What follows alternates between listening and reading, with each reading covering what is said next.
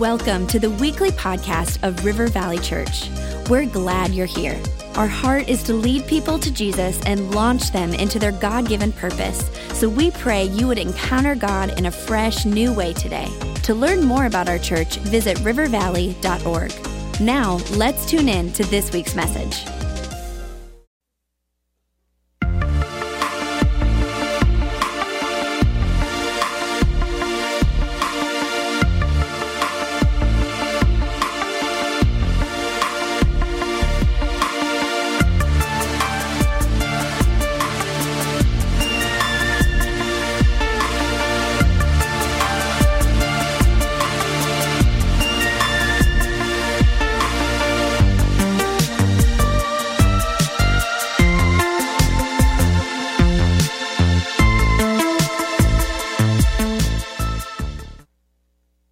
Hey River Valley, it's great to be with you via video. I'm down in Dallas, Texas here with Pastor Robert Morris, and wanted to just do this video to talk about our giving series and to really go to someone that really ministered to our church. You were with us a couple years ago, yep. And something phenomenal happened, and our giving exploded, went up about 50% that year, and it was one of those things where our leadership, our elders, our deacons, we just felt that you brought a really amazing message to us. It was for us, and something that God's anointed you to do. And so we thank you for that. And so I came back down here to talk with you again. And in our conversation, I found out that he also has a doctorate in literature. Yeah. And I am fearful because I don't want to drop a "yeah, sure, you betcha, you know." So you're not going to critique me. It'll be okay. We're going to be okay. I will not critique you. And actually, I think all of those phrases are grammatically correct. Yeah, sure, you betcha? Yes, I think so. Oh, my lands? Yeah, that's grammatically correct, too. That's a little more further north. We don't have a campus that far north. But we've been in this series, and we've been talking about giving, and we've been talking about tithing, and we've been talking about putting God first. And that has been a message. And one of the things that I really think people get stuck by is having that mammon in their life. And I was wondering if you could explain that. The Bible says you can't serve God and mammon. You can't do it both. Yeah. But that's something that I think that people get confused when they read, and I just thought we'd start there and have you explain that. Yeah, there's really a misconception about the word mammon, and that is that many people think that mammon means money. But it actually doesn't mean money. Mammon is an Aramaic word that means riches. And in Jesus' day, there was a Syrian god of riches called Mammon. And so when Jesus was referring to Mammon, the entire Jewish culture knew he was referring to a false god or a false deity that they actually prayed to and made sacrifices to for that deity, that false god, to bless them financially. In other words, if they wanted their crops to be blessed, if they wanted their finances to be blessed. Now, obviously, Jewish people who really believed in God didn't do this, but Jewish people, as we know throughout history, were pulled away by other gods. And so Jesus is saying you cannot serve God, the true God, and this false god of riches. And I really see mammon as a spirit that still tries to influence us today. Right, which totally is different, because when you just said that, people think it's money, and so they feel guilty with money, and they feel guilty with anything they have. They think it's serving mammon. It's not money, because many people think money is bad. Money is evil. And the Bible doesn't say money is evil. It says the love of money is the root of all kinds of evil. But really what it's talking about is money is neutral. You can use your money for good things, or you can use your money for bad things. And mammon is a spirit that lies to us, that tries to get us to serve him. Jesus said you cannot serve God and mammon. And so when you think about it, mammon is looking for servants. And what mammon does is actually promises us everything that only God can give us. Mammon promises us identity, security, happiness, respect, honor. If you had more riches, you would have more respect. Correct. You would be happier. You'd have a better marriage. These are things only God can give us. Jesus never said to anyone, you need more money. Never said that. To the blind man that said, have mercy on me, O son of David, he never said, you know what you need? Judas, who had the money box, give him an offering. That wasn't what he needed. He needed God.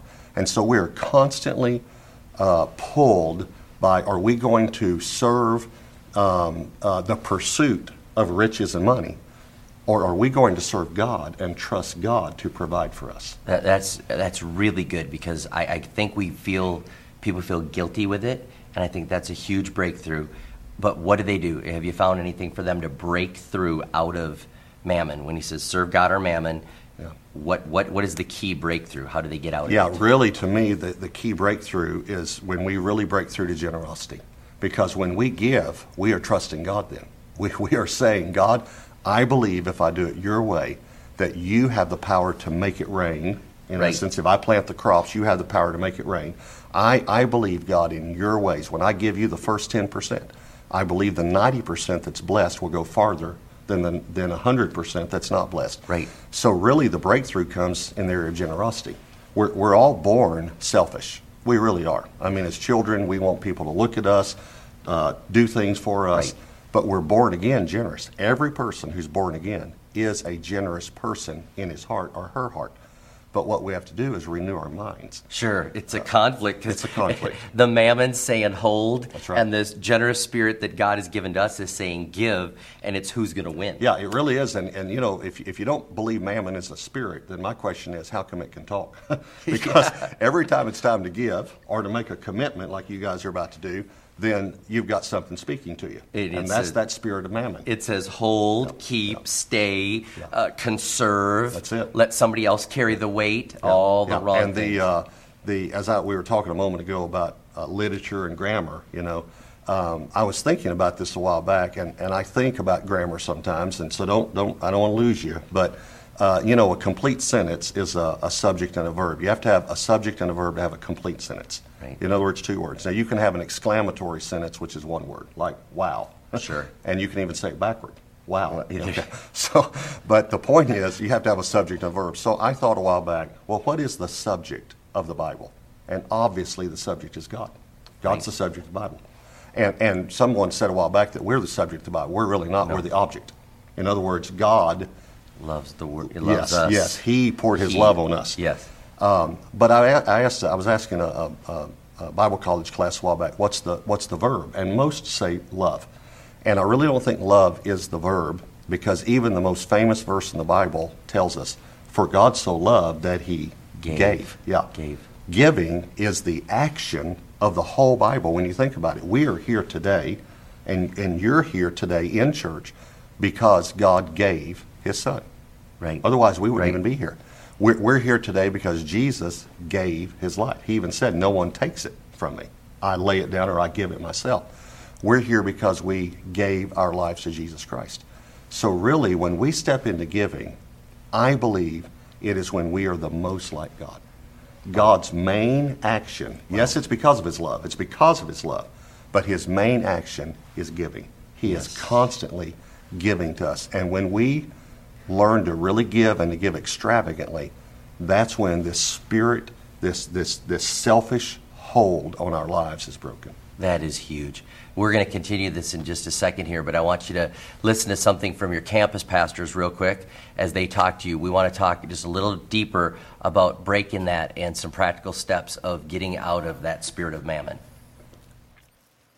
We're going to be going back and forth a little bit between the video and live teaching here, so we'll be going back to them in a few minutes, but it's quite an honor to speak alongside of them. Pastor Morris speaks to about 15,000 people every week, Pastor Rob about 5,000, and my wife and daughter love hearing me talk. So you guys are about to get the good stuff, so as your Apple Valley campus pastor, hold on for a few minutes here. If you just joined River Valley Church in the last couple months or maybe even last year, and you have not heard Pastor Morris's No Strings Attached sermon series, I grew up in the church. I'm a pastor's kid. I have heard more sermons than you care to know, and it is one of the best sermons on money I have ever heard. It's outstanding.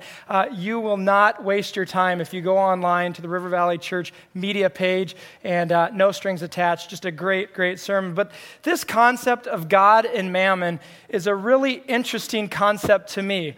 I wonder why we still struggle with it.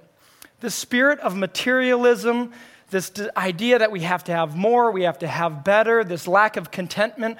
Through history, we see that money does not solve it, that money, this false god, is an absolute tyrant. It will crush you. It will leave you so completely hopeless, wanting more. But God, on the other hand, is completely opposite. He is the source of contentment. He is the source of all things good in this life and in all eternity. And the Bible draws a very clear line. They referenced it in Matthew 6. Very clear line in Matthew 6:24 says, "No one can serve two masters, for either he will hate the one and love the other, or he'll stand by and be devoted to the one and despise and be against the other. You cannot serve God and mammon, deceitful riches, money, possessions, or whatever is trusted in." You know, mammon at its core is very selfish. It's very self-centered, and the reason it's difficult to break is because we're born this way. We're born with a mentality of self-preservation. Me, mine, just grasp, just hold on to it. My wife and I, 19 months ago, had a chunk of awesomeness named Amelia Joy. She is an amazing little girl. She is learning how to talk. She's learning how to walk. She's running around our house. And whatever she'll grab onto, she'll grab a hold of one of my boots. And she'll say, me, mine, like it's hers. I don't remember ever teaching her me, mine. Tara doesn't ever remember teaching her the word me, mine. It's just not one of those words that we're trying to teach her about, but it's in her. It's just me. It's mine. But I believe the good news that the Bible teaches us is that we can break this spirit of materialism that is so prevalent in us and in our society. We can have this spirit of generosity just like our Creator God. In 1 Corinthians 3:16, it says that when God lives in us, the Spirit of God takes residence in us, and we can have the same spirit of generosity like our God. And there's a big difference between the worldly mindset and the kingdom mentality, God's mentality. One is all about me, mine, hoard, keep, accumulate. The other one's all about others, distribute, give, generosity. Now, have you ever met somebody that hoards a lot of stuff? Have you ever seen that TV show, Hoarders? I've actually never seen it. I've heard about it. The other night, I think it was Tuesday night, I was listening to the CBS Evening News, and there was a lady that was hoarding 49 cats. Crazy, right? Now, you have to know this about your campus pastor. What I love like crazy is chocolate chip cookies. And I preached about this a long time ago. And for the next month, I got chocolate chip cookies on my desk, but that's kind of faded. So bring it back. So I love chocolate chip cookies. Cats, on the other hand, I'm not physically allergic to cats, but emotionally, I am very allergic to cats. I don't get it. They climb up on me. My mother-in-law's got a cat. This cat climbs up on me, rubs up on me. I don't know how this cat cannot feel the hate that oozes out of me. Maybe that's a little strong. No, that's not strong enough. I hate that cat. I don't get it. Now, here's the reality is, I don't know, hopefully none of us in this room are guilty of hoarding 49 cats or would ever make it on the TV show or evening news for what we hoard. But are we consumed with accumulating, getting more and more, better and better? Or with a kingdom mentality, are we consumed with distributing, giving, generosity? I think there's some very practical things that we can do to break this spirit of mammon and become more generous like our Creator God. I think we can do things that just firmly put our trust in God and not in mammon. I think the first thing is we can absolutely refuse to be distracted by the lies of mammon and simply do what the Bible teaches us to do. Before the Old Testament, in the Old Testament, and in the New Testament, the Bible says that as followers, we are to tithe. We are to give our first 10% as an act of honor to say, God, I trust you. I will honor you. What you have given me, I will honor you with it by giving you the very first 10%. That's one way. The New Testament goes above and beyond the 10% and says, let's be New Testament givers that go way beyond 10%. Let's not stop there. Like Pastor Rob referenced last week, let's give until we're audited. It's so crazy. The IRS looks at us and says, that's crazy, that's not normal, there's something not right about that. We can refuse to be distracted by the lies of mammon and simply trust God and say, I will do what you tell me to do. I think we can also cultivate contentment. Cultivate contentment. This is opposite of the campfire mentality. You know, campfire mentality. You've always got to have s'mores. Pastor Rob literally told me I had to put that into my notes. I said, it's not going to work. He said, put it in your notes. So, all right, s'mores. Hebrews 13:5 says this, keep your lives free from the love of money and be content with what you have, because God has said, never will I leave you. Never will I forsake you. True happiness, true contentment is not found in stuff, not in having, not in getting, not in doing. It's found in authentic, life-changing relationship with Jesus Christ. He is the source of all things good. He is the source of contentment. I think a third thing we can do is commit to an eternal plan. Think about heaven more. Think about eternity more.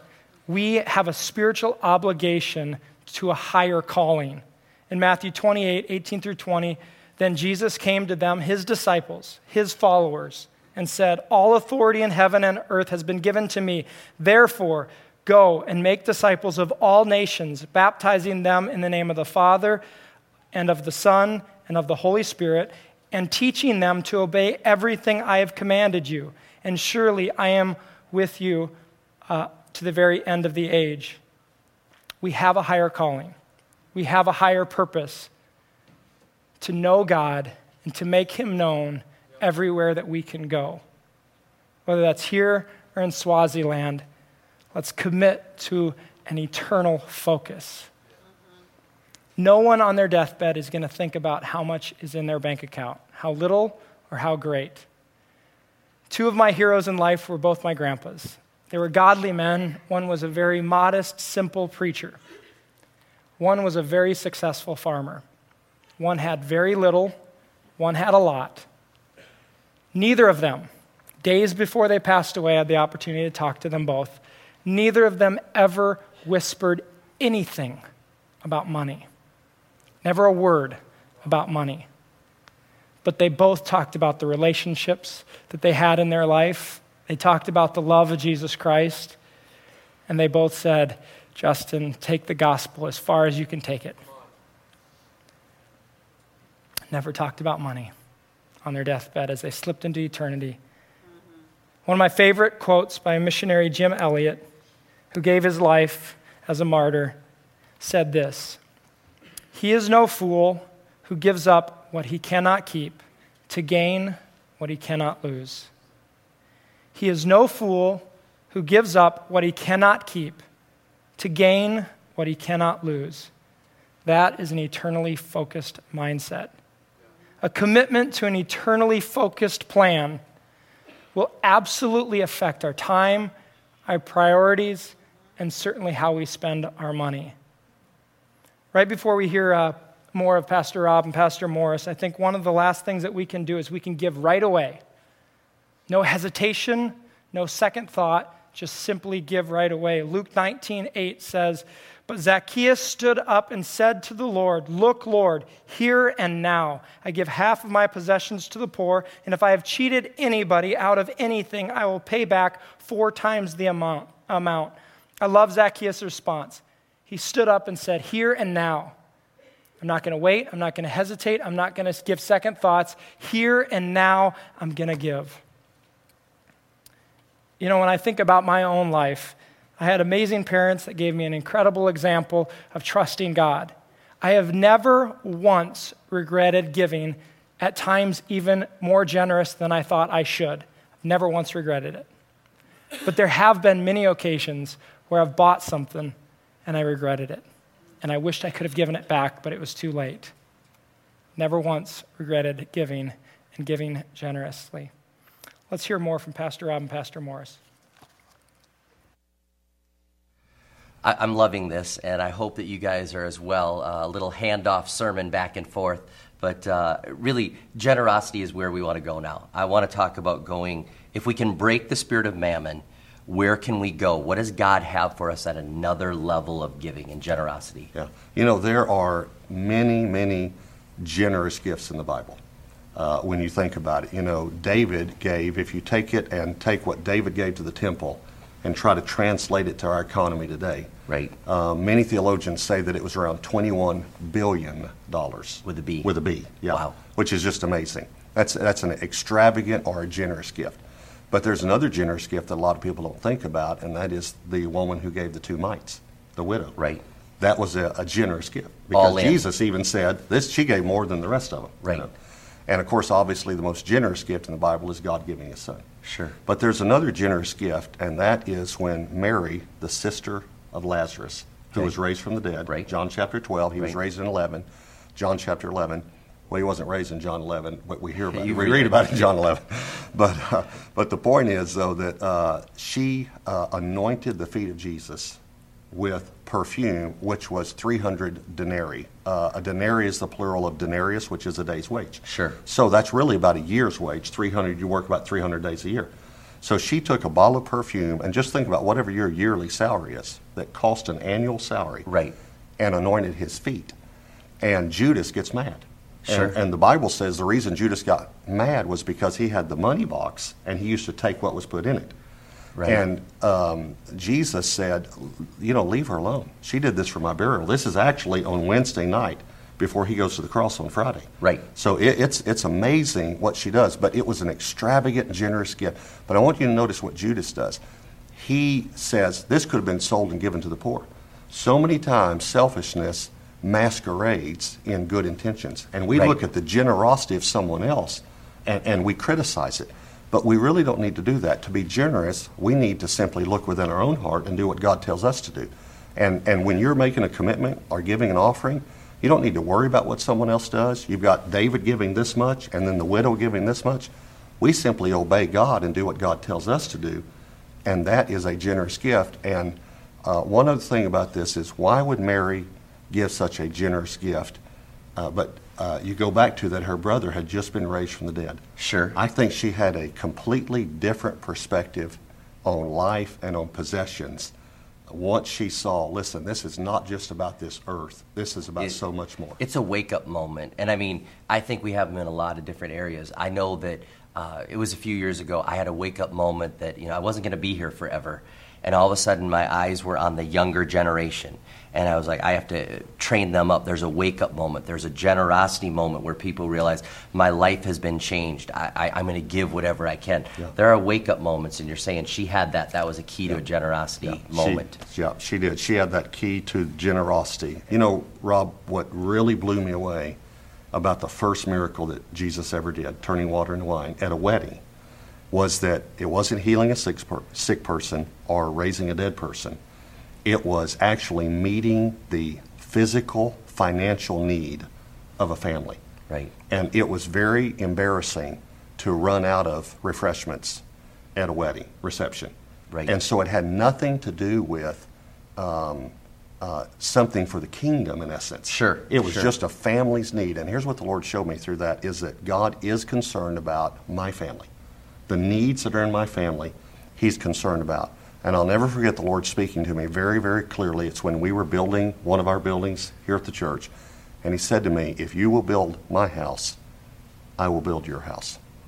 And I've always, every time I think about giving to the church, I have a confidence in me that if I build God's house, God in turn is actually concerned about and builds my house.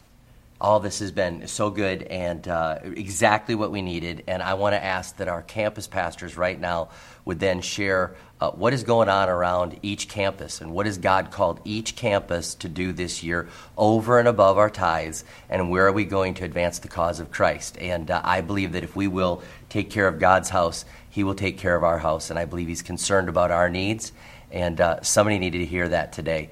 God is going to take care of you if you take care of God's house, and it is a good thing to be generous. Let's break that spirit of mammon on the church and go forward and advance the kingdom of God. In a minute, I want to share the goal that we have as a campus for Kingdom Builders 2013, but I want to go back to the story of Jesus' very first miracle in John 2. If you know the details of the story, it's kind of a funny story because Jesus and his mother Mary are at this wedding, and Jesus really doesn't want to perform this miracle. He doesn't want to kind of tip his hand yet, but Mary thinks it's time. And she kind of, as the mother, puts her foot down and says, "You're going to do this, son. It's your time." And in John 2:5, his mother Mary turns to the servants and says, "Do whatever he tells you." I think it's interesting that even Jesus was obedient to do what he was told. The servants were obedient to do what they were told. Are we obedient to do what we are told? I think all of us, no matter where you're at in your faith, want to hear God's voice. Would the creator of this universe speak to me? Would he say something to me? But maybe does he, and we ignore him. He drops something heavy on your heart and says, "I want to trust you. Will you do this? Will you give this? Will you go here?" And fear rises up, and we begin to listen to the lies of mammon and said, no, you can't do that. You got to stay here. You got to accumulate more. If you do that, you're going to run out. But he's speaking to us all the time saying, just trust me. Trust me. Our goal is big, but I believe that if each one of us simply listens to the voice of God, hundreds and thousands, if not tens of thousands of people this year, their lives will be changed for all eternity because we listen and respond obediently to the voice of God.